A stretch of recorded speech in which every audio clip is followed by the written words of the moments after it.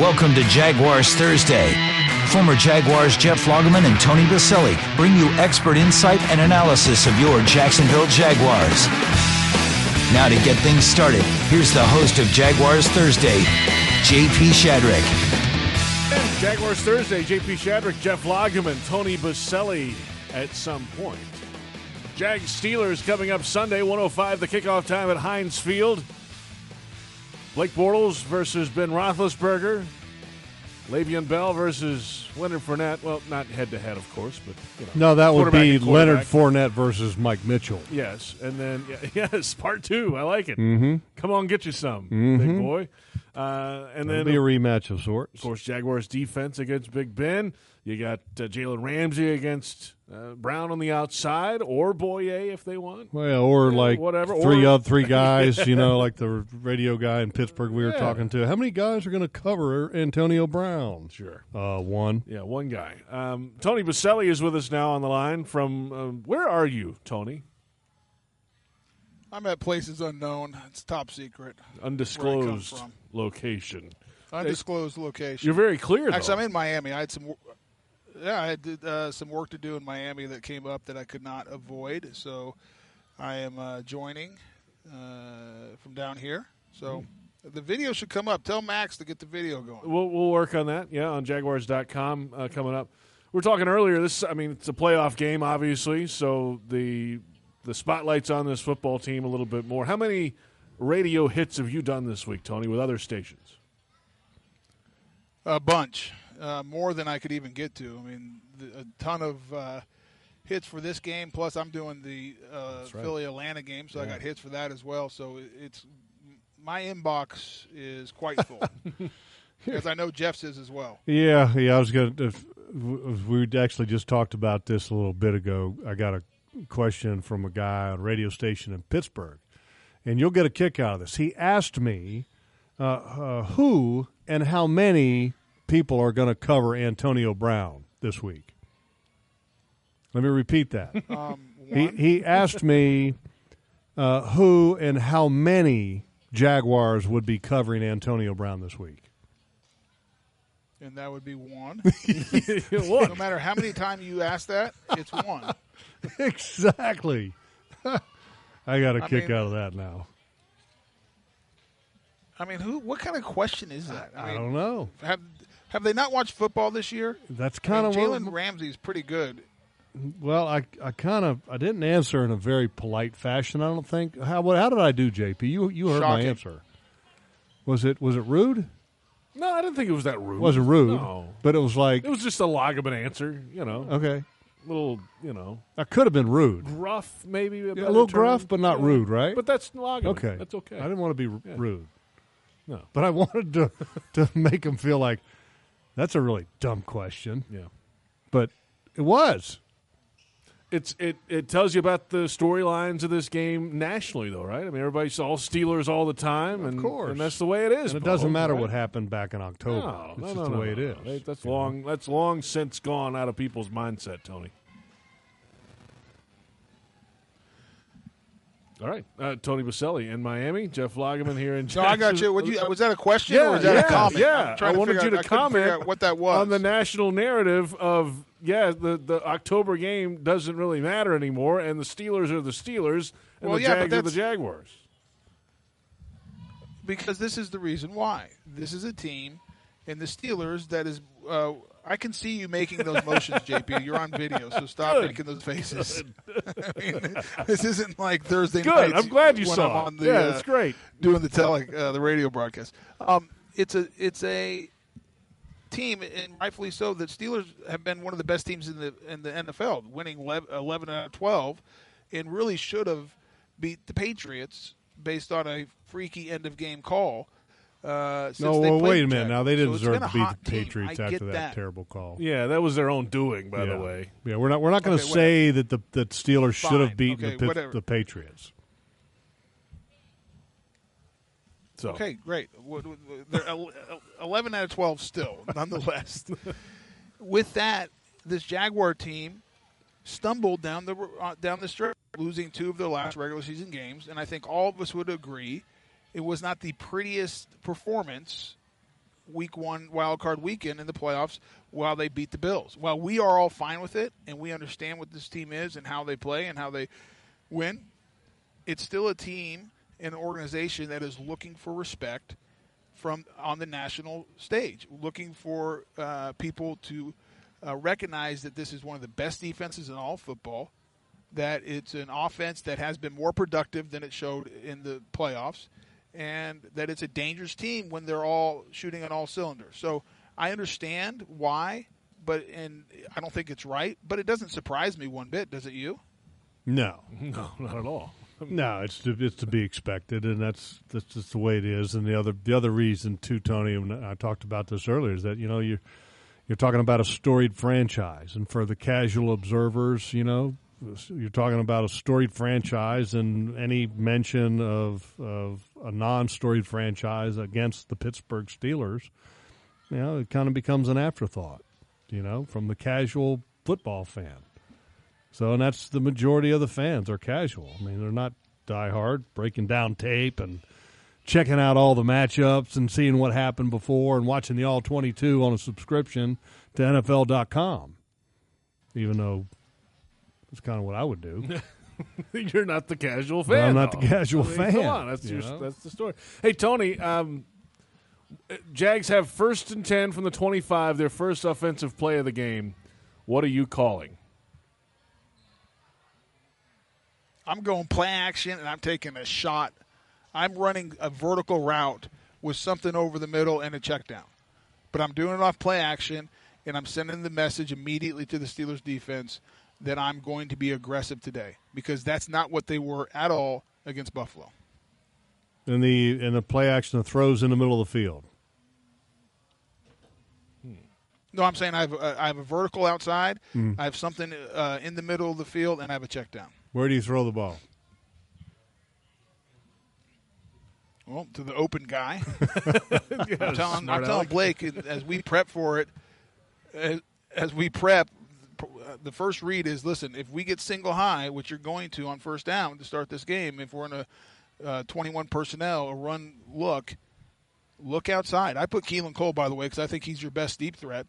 And I'd say go vertical and let's take a chance. Let's take a shot early, see what happens. Yeah, and I think that they're going to be aggressive. I mean, you look at Baltimore game and the Indy game. I mean, they were aggressive to the outside, and that's, I think, that's the less risky of being aggressive is to the outside. So I expect them to do that, to be aggressive on the outside. But is it first down? Is it second down? I don't want to see it. I don't want to see it once to where you come out and you say, okay, hey, guess what? We're here to play. I want to see it throughout. I mean, I want to see this team be aggressive, period. And get points early. If you get points early, I mean, this game will go exactly the way you want. I mean, this team plays different when they get an early aggressive score from their offense. They haven't done a lot of that as of late, though. Yeah, so get that early lead. What do you? Go ahead, Jeff, Bo. if this team gets an early lead, let's say if they get an early lead and find themselves up 13-3, start of the second quarter, the Jaguars. The way I feel, I'll ask you, I think they win the football game. Because I don't care if it's the Steelers, I don't care if it's the Patriots, I don't care who it is with this defense. I have confidence with the 2-possession lead that you're going to win the game. Conversely, if they're down 13-3 or down 2 scores, I worry about them being able to come back. Yeah, I agree with that. The second part of that, where you're talking about the ability to come back, but you're talking about a Pittsburgh team quarterback that's been in 20 career playoff games, got great weapons on offense. Is a 2-possession game enough early, or a 2-possession lead enough to say this game is over? I don't see that. I think this is going to be a dogfight to the end, and because they have that. I don't think type you have as of much confidence as I do in the defense. Well, I mean, I've got confidence in the defense. I do. I think if you have a 2-possession lead, that you have a chance, and a great chance. But I also know that, look, that football team's been there. It's done that, and it's not like And here's the thing. Let's say Ben throws a pick, and they're down. It's a two-possession game, and he throws a pick. Yeah. Well, guess what? He's thrown 23 picks in the postseason. It's not a big deal, So I think that it's going to be a big deal against this defense. Well, it's a big deal against this defense, but, the Pittsburgh's defense plays pretty good football too, So I think it's going to be a challenging game. I don't think it's one of those games or a team that you can say, okay, two-possession lead in the first half, it's over. I think if you say, okay, two-possession lead. Well, I'm not saying it's over. Right. Challenging game. Yeah. Challenging game, and one, if you do have an early lead, the likelihood of winning, and I'll be on board with you on this, the likelihood of winning if this team is able to get an early lead is significant. I like that. I like those chances. We'll come back. Tony Boselli down in Miami, Jeff Lageman, J.P. Shadrick in Jacksonville. We'll come back with some of the matchups for the Jags defense against the playmakers for the Steelers. A little later, can the Jags, get this, restore the roar in the run game? We'll break that down as well. Check out Jack Hanania's Audi Jacksonville on Blanding. You can lease a beautiful new A3 from just $229 a month. Head over today for details. It's Jaguars Thursday on Jaguars Radio.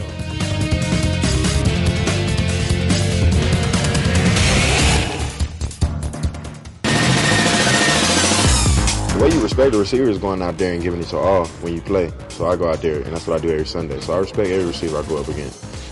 It's not many receivers I'm going to come in here in front of y'all and say they're one of the best in the nation. I mean, one of the best in the league, because that's not true. He is, though. That's the truth about him. So it is what it is. I'm finna go out there and play. Nothing different. Yeah, nothing different for Jalen Ramsey. He respects everybody. He's got great respect for Antonio Brown. Sure. Great and respect. He said so after the game back in Week 5. Jaguars Thursday continues. J.P. Shadrick, Jeff Lageman, Tony Boselli on the line with us from down in Miami. This was a quote, though, from this week from Jalen Ramsey. And the reason I bring that up is because I remember after the game, going in the locker room post game, and I go to talk to Jalen after doing the interview with head coach Doug Marrone. Week 5. Yes. Okay. And he was, Jalen. I mean, first of all, like AJ Green, soft. He's soft. Doesn't have a lot of good things to say about him. Jalen, even after the game, had nothing but glowing things to say about Antonio Brown. Jalen's got great respect for his skill set and his competitiveness and his production. I mean, and Jalen doesn't show a lot of, I'm talking about that kind of respect. Vocal, outspoken. To many people. Right. But AB is one of them. Yeah. Hey, Tony, this is one of those playoff matchups. It's you against Bruce Smith. It's, the ISO camera on this matchup because it's a first-team All-Pro wide receiver, a first-team All-Pro corner, and they're going to be going at it for 60 minutes. Well, this is where you're going to make a name for yourself even bigger than you already have. Now, it's different. I mean, you mentioned the Bruce Smith matchup, I was, a second-year player, not at the stage where Jalen is. I mean, Jalen was first-team All-Pro. I was not my second year. Right. But that was an opportunity by going on the stage, and Jeff will, I believe, echo this for any player.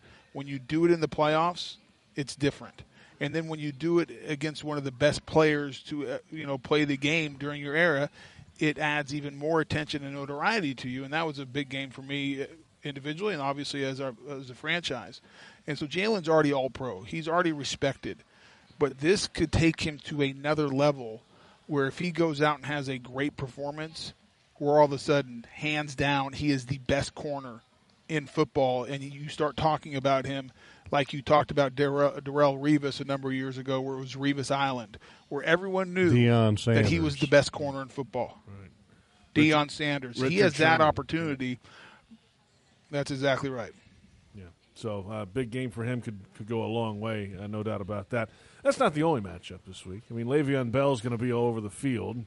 You'd have to think that Telvin Smith is the leading candidate to kind of keep up with him. Is that accurate, Jeff? Well, I don't think you have to have Telvin on him. And the reason I say that is I don't think Le'Veon Bell's that fast. I think Miles Jack can do it. Telvin can do it. Because, you also kind of probably want to look at some of the other matchups and see what you feel about, the matchups to, tight end or if you're in the zone package, But I don't think they'll be playing a ton of man, so. But, look, the Jaguars got two linebackers that can cover Le'Veon Bell. The biggest thing with Le'Veon Bell is you almost want to kind of bracket him, is to have two guys on him, and then when he comes out of the backfield and he does that little hop step, but and you don't know which way he's going to go off of that, you got one guy covering him if he goes left and the other guy covering him if he goes right. Man, he's that highly targeted. We're talking about 85 catches in the regular season, which is crazy. We were talking with Doug Marrone on 407 touches on the season. He's 10th in the National Football League in receptions with 85. That's crazy. So whoever's covering him, I would actually even think about having two on him. Not on AB.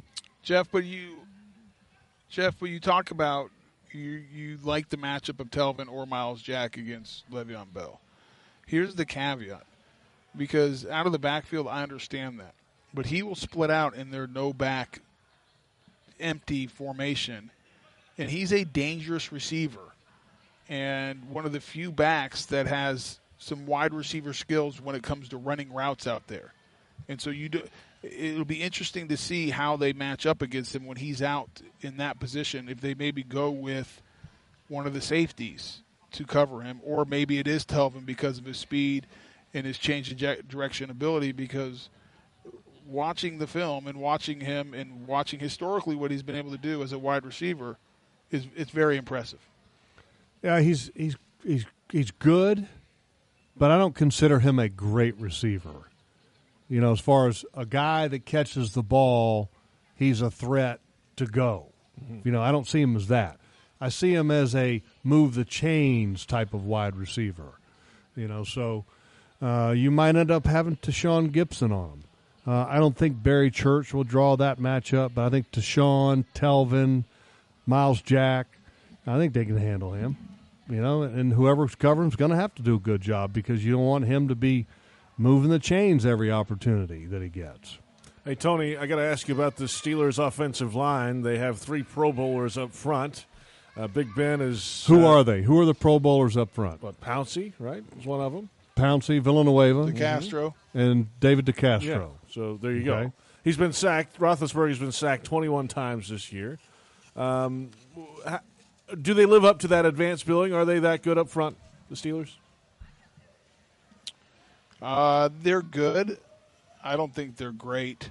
The funny thing, in my opinion, and I'd love to hear what Jeff thinks, watching them, they're a finesse offensive line. Most of their game is out of a 2-point stance. Most of it is position blocking. Most of it just getting on guys and trying to wall them off and occupy them and allow Le'Veon Bell to pick his hole. This is not the Steelers' power football team. This is not the Steelers' big, nasty offensive line that comes off the ball and just mauls you to death.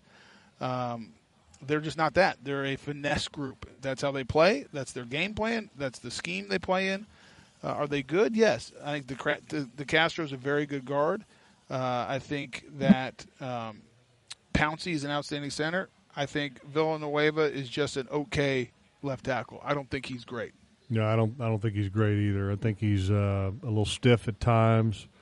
I think it's a matchup that Yannick Ngakoue and Calais ought to have a pretty good day against him. He's a guy that likes to try to knock the hands down so he doesn't have to use his legs and feet to move, to try to bury a guy in the turf. The Steelers, though, could be getting a boost with the return of Marcus Gilbert at right tackle. He's a good football player, and he's a bigger tackle than what they've had playing there. Chris Hubbard has been the right tackle, and them getting Marcus Gilbert back in the lineup, I think, gives them a boost because he's a good football player. Got to get to Ben, though, this week, right? Well, you can get to Ben. Look, you impacted the way that he threw the ball in the last meeting. And look, you got right now, Malik Jackson right now is pass rushing like an animal. He is on top of his game. I think it's a great matchup, him against Ramon Foster and Dave DeCastro. I think he's going to be able to get some things done. Calais Campbell is an absolute beast against anybody. I mean, the game that he had last week, and even going back to the game at Tennessee, which really, what's the purpose of that game other than to try to win? Mm-hmm. I thought Calais had a very strong game, 2 strong games in a row. Calais matches up well against anybody. Dante Fowler against Marcus Gilbert, if he's kind of not back up the speed, all of a sudden you're talking about somebody that could impact it over there. So I feel good about it. I feel real good about that matchup. The matchup that I worry about is, number 26, Le'Veon Bell, being a consistent, effective runner that keeps this defense off balance. Yeah. That's what I worry about. Yeah, that could be dangerous for sure. How many sacks for the Jeff, the only caveat go ahead, Tony. I was going to say the only caveat I'd put in there is the fact that this is not the same Ben Roethlisberger that we played earlier in the year, Week 5. And, Jeff, you and I talked about it back then. He looked like he had retired or it was in the back of his mind. And it was a team that lost to Chicago. We know how bad they were this year. He is a different player. On this second half of the season, I think his quarterback rating's a 102. He's throwing it very well. He is being very efficient. I mean, this is a different guy than we faced the first time. Now, the one good thing is that he will hold the ball. Now, he doesn't hold it as long as he used to, where he was always trying to make plays with his legs. But he will hold the ball, and that's where there's opportunities to get some hits, get some sacks, and maybe create some turnovers in the pocket. I agree with you that, obviously, trust me, what Tony's talking about, we were both, came away from watching the film leading up to that game in October. We were like, man, number 7 looks like he's already hung his cleats up. That he's just getting a check. That's what it looked like. It looked like he was playing the game to get a paycheck. Maybe it shook him up. And I think it did. And then he obviously, as Tony alluded to, his quarterback rating since then has been very good. But he still does some things that aren't good, And the most noticeable one, you go to that New England game. And I'm not saying that this is the only reason I say this or this is the only example, because I've seen examples of it in other games to where Ben makes decisions that aren't good. But that decision at the end of that New England game, for him in a clock situation to throw a quick slant into traffic and it got intercepted and they lost the game, in which all they had to do was kick a field goal and go to overtime. Right. It was terrible. And I think Ben's just got the ability to make mistakes like that at times. And I think that even though he has improved since the meeting in October, he still shows signs of making mistakes. And I think the Jaguars' defense are going to show it, are going to show those signs and show how the mistakes that he makes, are going to be to the Jaguars' benefit. I believe that. I like it. We'll return in just a moment. We'll flip it around. Jaguars offense trying to get back on track this week. Yes, can they restore the roar in the run game for the running backs? We'll also get to the picks in the divisional round coming up around the corner. PRI Productions, the official event production company of the Jags, has everything you need to bring your next idea to life. Visit PRIProductions.com. It's Jaguars Thursday on Jaguars Radio.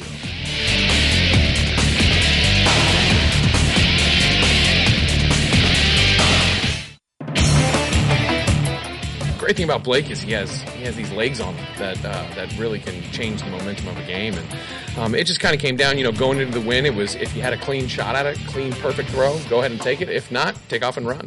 And he started doing that very well, and then kind of switched to some of those read options and stuff like that, and he made those things work. And that's the good thing about Blake, he makes things work. Nathaniel Hackett, Jaguars offensive coordinator, discussing last week's offensive output from the quarterback. J.P. Shadrick, Jeff Lageman, Tony Baselli on the line from Miami. Yeah, that's the good thing. That's the safety valve, if you will, for this offense, that if everything else is broken down, which it was last week, Tony, The quarterback can bail you out, and he did at least in key moments of that game last week. But you don't want to have to lean on that every single time out here. No, it's not sustainable. I mean, that's not a sustainable model to count on the quarterback scrambling out of the pocket, because there's so many different things that can happen and go wrong. And if your offensive game plan is predicated on, hey, we're going to get broken plays and him scrambling for first downs, that's a recipe for disaster. It was amazing to me, though, when we were calling the game, and you could see that the passing game wasn't working. Yeah. And then Blake was missing, like the one that he missed was crossing route he misses, and then he missed Allen Hurns on an in and out. Mm-hmm. And Hurnsy was just, wide open. And the feet, Bortles' feet were just, they weren't very, very good. They're pointing this way, and the ball's supposed to go the other way. Mm-hmm. And all of a sudden there was a point in the game, and you're looking at the stat sheet, and you go, okay, Didi's got some catches. Okay, Marquise, none. Hurnsy, none. Keelan Cole, none. And you go, oh, my. Yeah. I mean, 3 wide receivers that don't have a catch, and they're really your top wide receivers, and Didi's the only one that's got a catch. Yeah, they barely got a look, much less a catch. Yeah. So, I put a lot of that, on Blake, but I also put a lot of that on Nathaniel Hackett, the offensive coordinator, and I think that was kind of their plan. Be very conservative, don't screw it up, don't turn the ball over, and win it with defense. Which, hey, it worked, But I this week in Pittsburgh, that plan won't work. Mm-mm. Hey, can this offensive line? How can they hold up against this defensive group for the Steelers, Tony? Well, you know what? The problem is, it's the offensive line does not play consistent, and it's not the same production we saw earlier in the year out of the run game. Now, I don't put that all on the offensive line. I think it's a combination of the offensive line and Leonard Fournette. I don't think Leonard Fournette looks right. I don't think he's 100%. I don't see Jeff, correct me if I'm wrong. A lot of guys. I don't see a lot of plays being made above the X's and O's, making guys miss.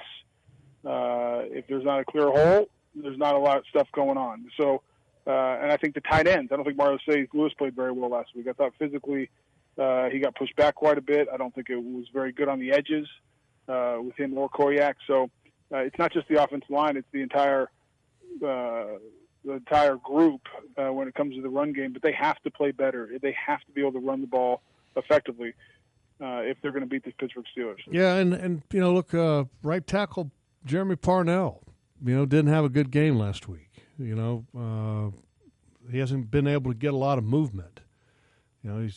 He looked like he was hurt. Actually came out for a bit, and I think Josh Wells went in for him for a bit. And then he came back, and then when he came back, he was, I think, for the most part, ineffective as a run blocker. He was just kind of getting in the way of guys, and that's not really what you want to do. I mean, the whole goal is to move people. But, I mean, Tony's right, and we've had this conversation for many weeks now, and it's not a surprise that Leonard Fournette doesn't appear to be 100%, from what we saw earlier in the year. You see the way he runs is different now than where you compared it to earlier in the season. You can tell that there's not the decisive cuts where he plants his foot and goes a certain direction. He's not doing that. You can see that he's kind of short-stepping. When you short-step, it's kind of an indicator that something's wrong with a wheel. So maybe you have an ankle or you got a knee or something's just not quite right. And the finish is not there where he's powering for 3 yards when contact happens at the line of scrimmage. And look, and I'm not, people say, well, I'm not downing him. And that's part of the thing is that when you get through 17 games, okay, I know he hasn't played them all, but when you get to this point, nobody's healthy. Nobody's 100%. Nobody's feeling like they've got great spring in their step. And so you're fighting through things. And I'm going to go back and say this again, and that, I'd like to see Leonard Fournette, his carries be somewhere in that range of 20.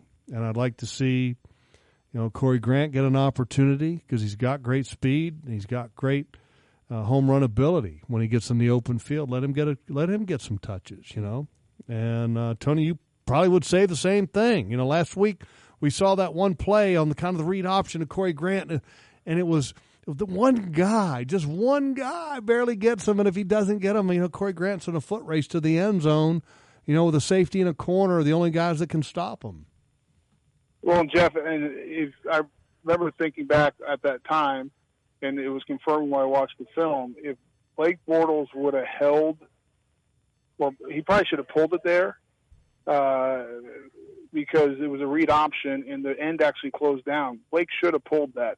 But I think that's a great scheme that would really stress that defensive end, because if he holds back at all on Blake Bortles, the speed and explosiveness of Corey Grant will make them pay.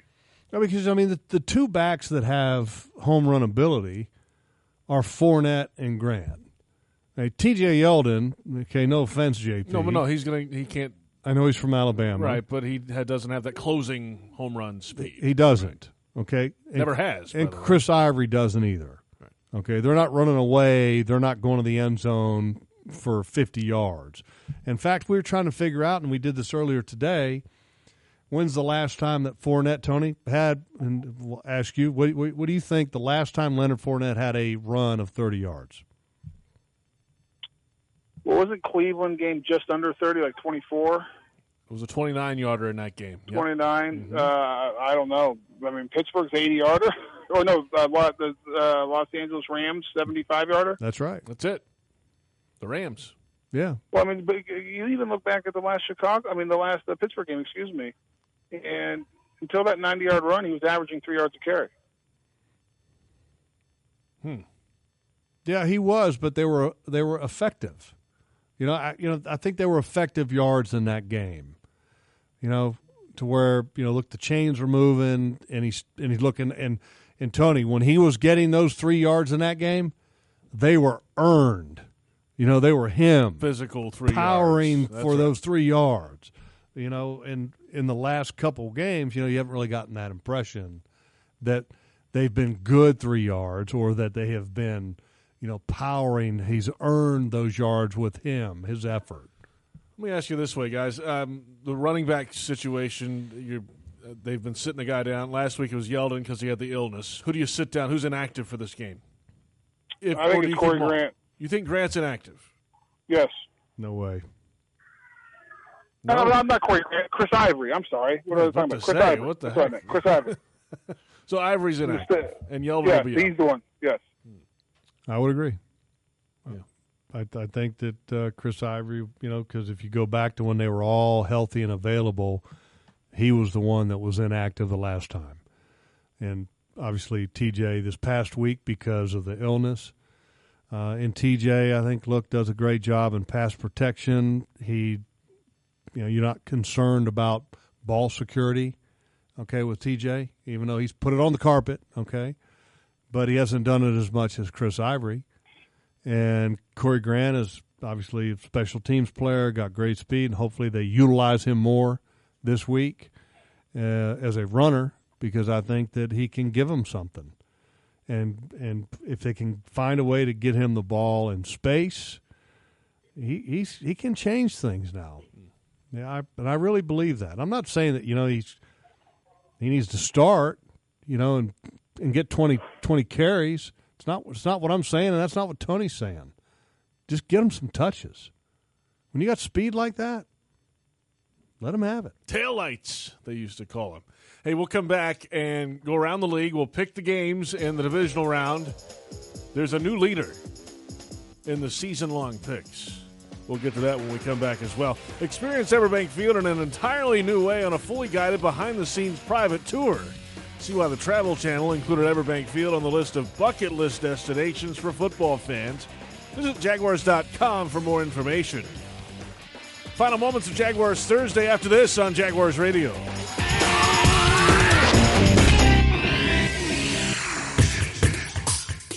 Welcome back to the HananiaAutos.com studio.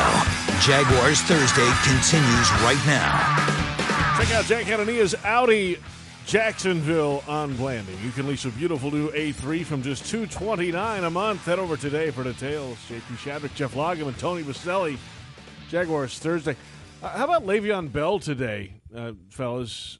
Asked about if the team would franchise him or put a tag on him, that he would consider sitting out or even retiring. This is during open locker room. Well, I got two questions. And he comes out later today with a statement saying, I just want to win the Super Bowl and play for the team and do all this. My first question would be, why is that question even being asked? Because it's playoffs, okay? We're not talking about next year's contract. So it was a ridiculous question, and Le'Veon Bell should have treated it as such. No, it was a ridiculous question for the timing. From a timing standpoint. It's a fair question. From a timing standpoint, it's a ridiculous question. Okay?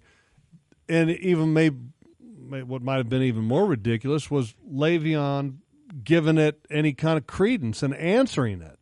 What he should have said was, look, haven't you checked that this is playoff time?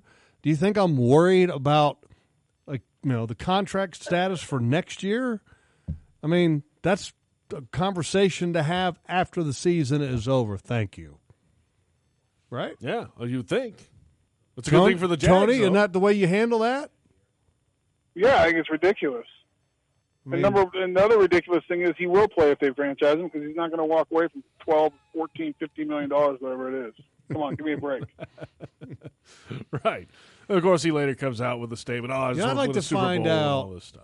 That's dumb. It's a dumb question. It's a dumb comment. It's a dumb everything. Now, he's playing next year. If it's a Jacksonville reporter, it's not really a dumb question. It's a great question. Wow. So Brett Martineau, well done. So who did it? Who asked the question? I don't know. I'll have to do a little more research on that. But yes, we'll find that out. Interesting.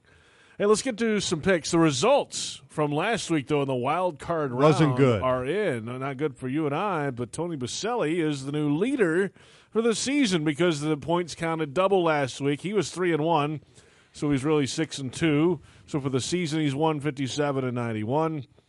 We were 2-2. 2-2, yeah. So a game back still, and Logs, you're way back in the cellar. All right. There you go. So Tony Baselli, the first pick is yours because you're in first place now for the season. Why does he get to pick first? No, because that's the way it works. The first place person gets to pick first in all these games. Oh. And I've been picking first for the last 3 months because I've been in first place all year. I got you. Okay, so Tony, let's start off with Saturday's game you'll be doing at 4:35 kickoff time for the NFC Divisional Playoff. The Falcons in Philly against the Eagles. What a game that's going to be. I've gone back and forth like 5 different times, and I think I've picked both teams like 3 times, depending on who I've been talking to. So I'm going to flip a coin because I think it's a super close game, and I'm going to go Philly.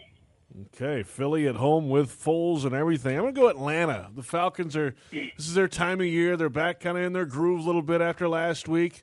Tough road game, I get it. But it's still the Atlanta Falcons, and they still have Ryan and Jones and all the rest. So Atlanta. Yeah, I mean they might do it, but when you're talking about close games, I got to take the home team. I'm taking the Eagles. Okay, Philly has the advantage here. Saturday night, 8:15 Eastern Time, the AFC Divisional Playoff. The Titans and the Patriots in Foxborough. Patriots. Let's move on. Patriots. Logs. Do it. No, you're next. You're picking next. Do it. You're the second pick. Am I second? Okay. Yeah, you are because you're in second place. Yeah, let me go New England because I'm not an idiot. I'm going to take the Titans. Okay. Hey, you know what? If they run the ball, same kind of thing, right? If they get an early lead, some weird things happen. I'm just saying, AFC title game in Jacksonville. Oh, that would be nice, right? And you'd know ahead of time if that's possible. And I hope it happens. Okay, so there you have it. He's going with Tennessee. Then it comes down to Sunday. We all have the Jags, right, Tony? Yep, Jags. Jags. Sunday, 4:40, Saints at the Vikings, Minneapolis. Good one. Tony. This is another one I picked both teams this week. And I'm I'm going to go New Orleans. Okay, New Orleans Saints on the road. I'm going Minnesota at home. Yes, Case Keenum is the quarterback. I get Vikings. it. Yeah, Minnesota. That defense is pretty darn good in Minnesota. So there you have it. Do these still count double this week, I guess? Yeah, double still. Yep. Do we move them up to triple? No, that's a great No, double the next double round, this triple. week, then it goes 4 times next Well, week. Tony's scared, Well, it sounds like. it's triple. Okay, triple, One fine. each Triple, time. fine. All right, triple. So you times it by 3. Okay, we'll do that. Trying to give myself an opportunity. Well, to you get need back all in the the race. help you can get, for sure. And Tony's trying to protect his lead, Yeah, so he's trying to minimize the points. Had his one-game lead in That's the right. standings. Okay, final thoughts here about Jaguars-Steelers coming up on Sunday. It is a team in Pittsburgh that – you all right there, Logs? You just kicked the desk. I'm good. I'm good. A team in Pittsburgh that has unbelievable playoff experience. Ben Roethlisberger has 20 playoff starts in his career. He's 13-7. Blake Bortles has 1 playoff start, and he's undefeated. 1-0. He's undefeated. No. He's 1,000. undefeated. Yes, undefeated. A perfect winning percentage of the playoffs after one game. Experience matters, but that's why they play the games, too. You can go up there and win this football game. I just think that if you can find a way to have some early success, whether it be being aggressive on offense, defensive takeaway, stealing a possession, getting a takeaway on special teams, something. All of a sudden, you've got a Pittsburgh team that is feeling pretty good about itself. That rested its starters in the last game, and you got doubt creeping in. And I think that's important to find a way to insert that doubt in their mind. And I think that this team plays at a super high level when they get scores early in games. And it's almost like a snowball that, it just doesn't take but just a slight push at the beginning, and then it goes. And I think they find a way, or they're going to try to find a way to get that early success in this ball game. What do you think, Tone? I think they need to have a +2 turnover margin. The defense needs to create, either score themselves or some scoring opportunities for the offense. And if they do that, they'll win the football game. That easy. All right, so if you need to get 2 takeaways, okay, Ben, he's thrown some interceptions now. Okay, It's not like he's thrown a whole lot of interceptions. He's thrown this 23 in his playoff career. Oh, in his playoff career, yes. Okay. So, why don't you think that you can find a way to get some off of him in this game? It's possible, right? The last time he, had a meaningful game, was what, against Houston? Meaningful game? Well, I mean, a game in which he played. Oh, you mean I thought you meant a meaningful game was the Patriots game, really? Yeah, and he didn't do so well in that game, did he? No. Towards the end. You take away the 5 picks against the Jags, he had 9 picks the rest of the season. Look, there's a lot of great matchups in this game. I mean, Antonio Brown and Ramsey is going to be a great matchup. Cam Robinson against T.J. Watt. I mean, it's a great matchup against rookie players. Le'Veon Bell versus Telvin Smith versus Miles Jack. Great matchup, great battle. Cam Hayward, who is and we haven't even talked about him yet. He is a fantastic football player for the Pittsburgh Steelers, the veteran defensive end. He had 12 sacks this year. 12 sacks. Super strong, super powerful, every down lineman, leader on that defense. Him against anybody is going to be a marquee matchup must watch because he's that good of a football player. And also watching to find out, what's going on with their, the injuries. Supposedly they had Tuitt with an elbow this week. They had Artie Burns came up with some kind of a knee or something on the injury report? So knee injury. Yep. So something to watch for with that. And then the rematch, Leonard Fournette and Mike Mitchell. They're going to meet again. What's that going to look like? There's a lot of things that I can't wait to see on Sunday. Hey, Tony, what about Cam and T.J. Watt or whoever they rush on that side against him? Oh, I'm not worried about that. I'm worried about Cam. I'm worried about Cameron Hayward. That's the guy I worry about. The outside rushers, they're good players. They're not great players, though. You know, it's Hayward inside. Vince Williams, your linebacker, is a very good blitzer. He has a bunch of sacks. That's what I worry about. I don't think. I mean, T.J. Watt's gonna be a nice player as he gets older. He's a rookie. You know, had a nice year, good year for a rookie. But he's not a difference maker that scares me. Hey, just remember in our mock draft on Jaguars Thursday in the offseason, remember who picked T.J. Watt to go to the Steelers late in the first round. Congratulations. That's great. I'm just good telling job. you. I just wanted to remind you again that I got that one right for the Steelers, and I beat you guys both in the mock draft. You've got the Eagles game, too, and you're going to drive, right, Tony, from Philly to Pittsburgh? Yeah, I'll be pulling into Pittsburgh about 1:32 in the morning, so that'll be it'll be good. I'm looking forward to it. I love playoff football. Be able to call a playoff game, you know, 2 playoff games in one weekend. I mean, what a great privilege, and it'll be really cool to do. Yeah. So the Eagles game, the Saturday football game, the 4:35 kickoff there. What's the weather in Philly going to be? It's like in the mid-40s. Mid-40s. I think there's a chance of rain. Wow. And then I'll be driving into the freezing cold weather of Pittsburgh. 18 degrees last time I checked, Mr. Lagerman. How can it go from 40 to like 18 just going across the state? No idea. It's a big state. My question is, are you going to dress a little warmer than you did when we were in Tennessee? You should have heard him crying on the first show. I am ready. I have taken some items from my cold weather deer hunting closet. Okay. I tried to tell him, JP, when we went to Tennessee. He's like, "Oh, I'll be fine. I'm layered up." Yeah, he was far from fine. Wait till you see me this time.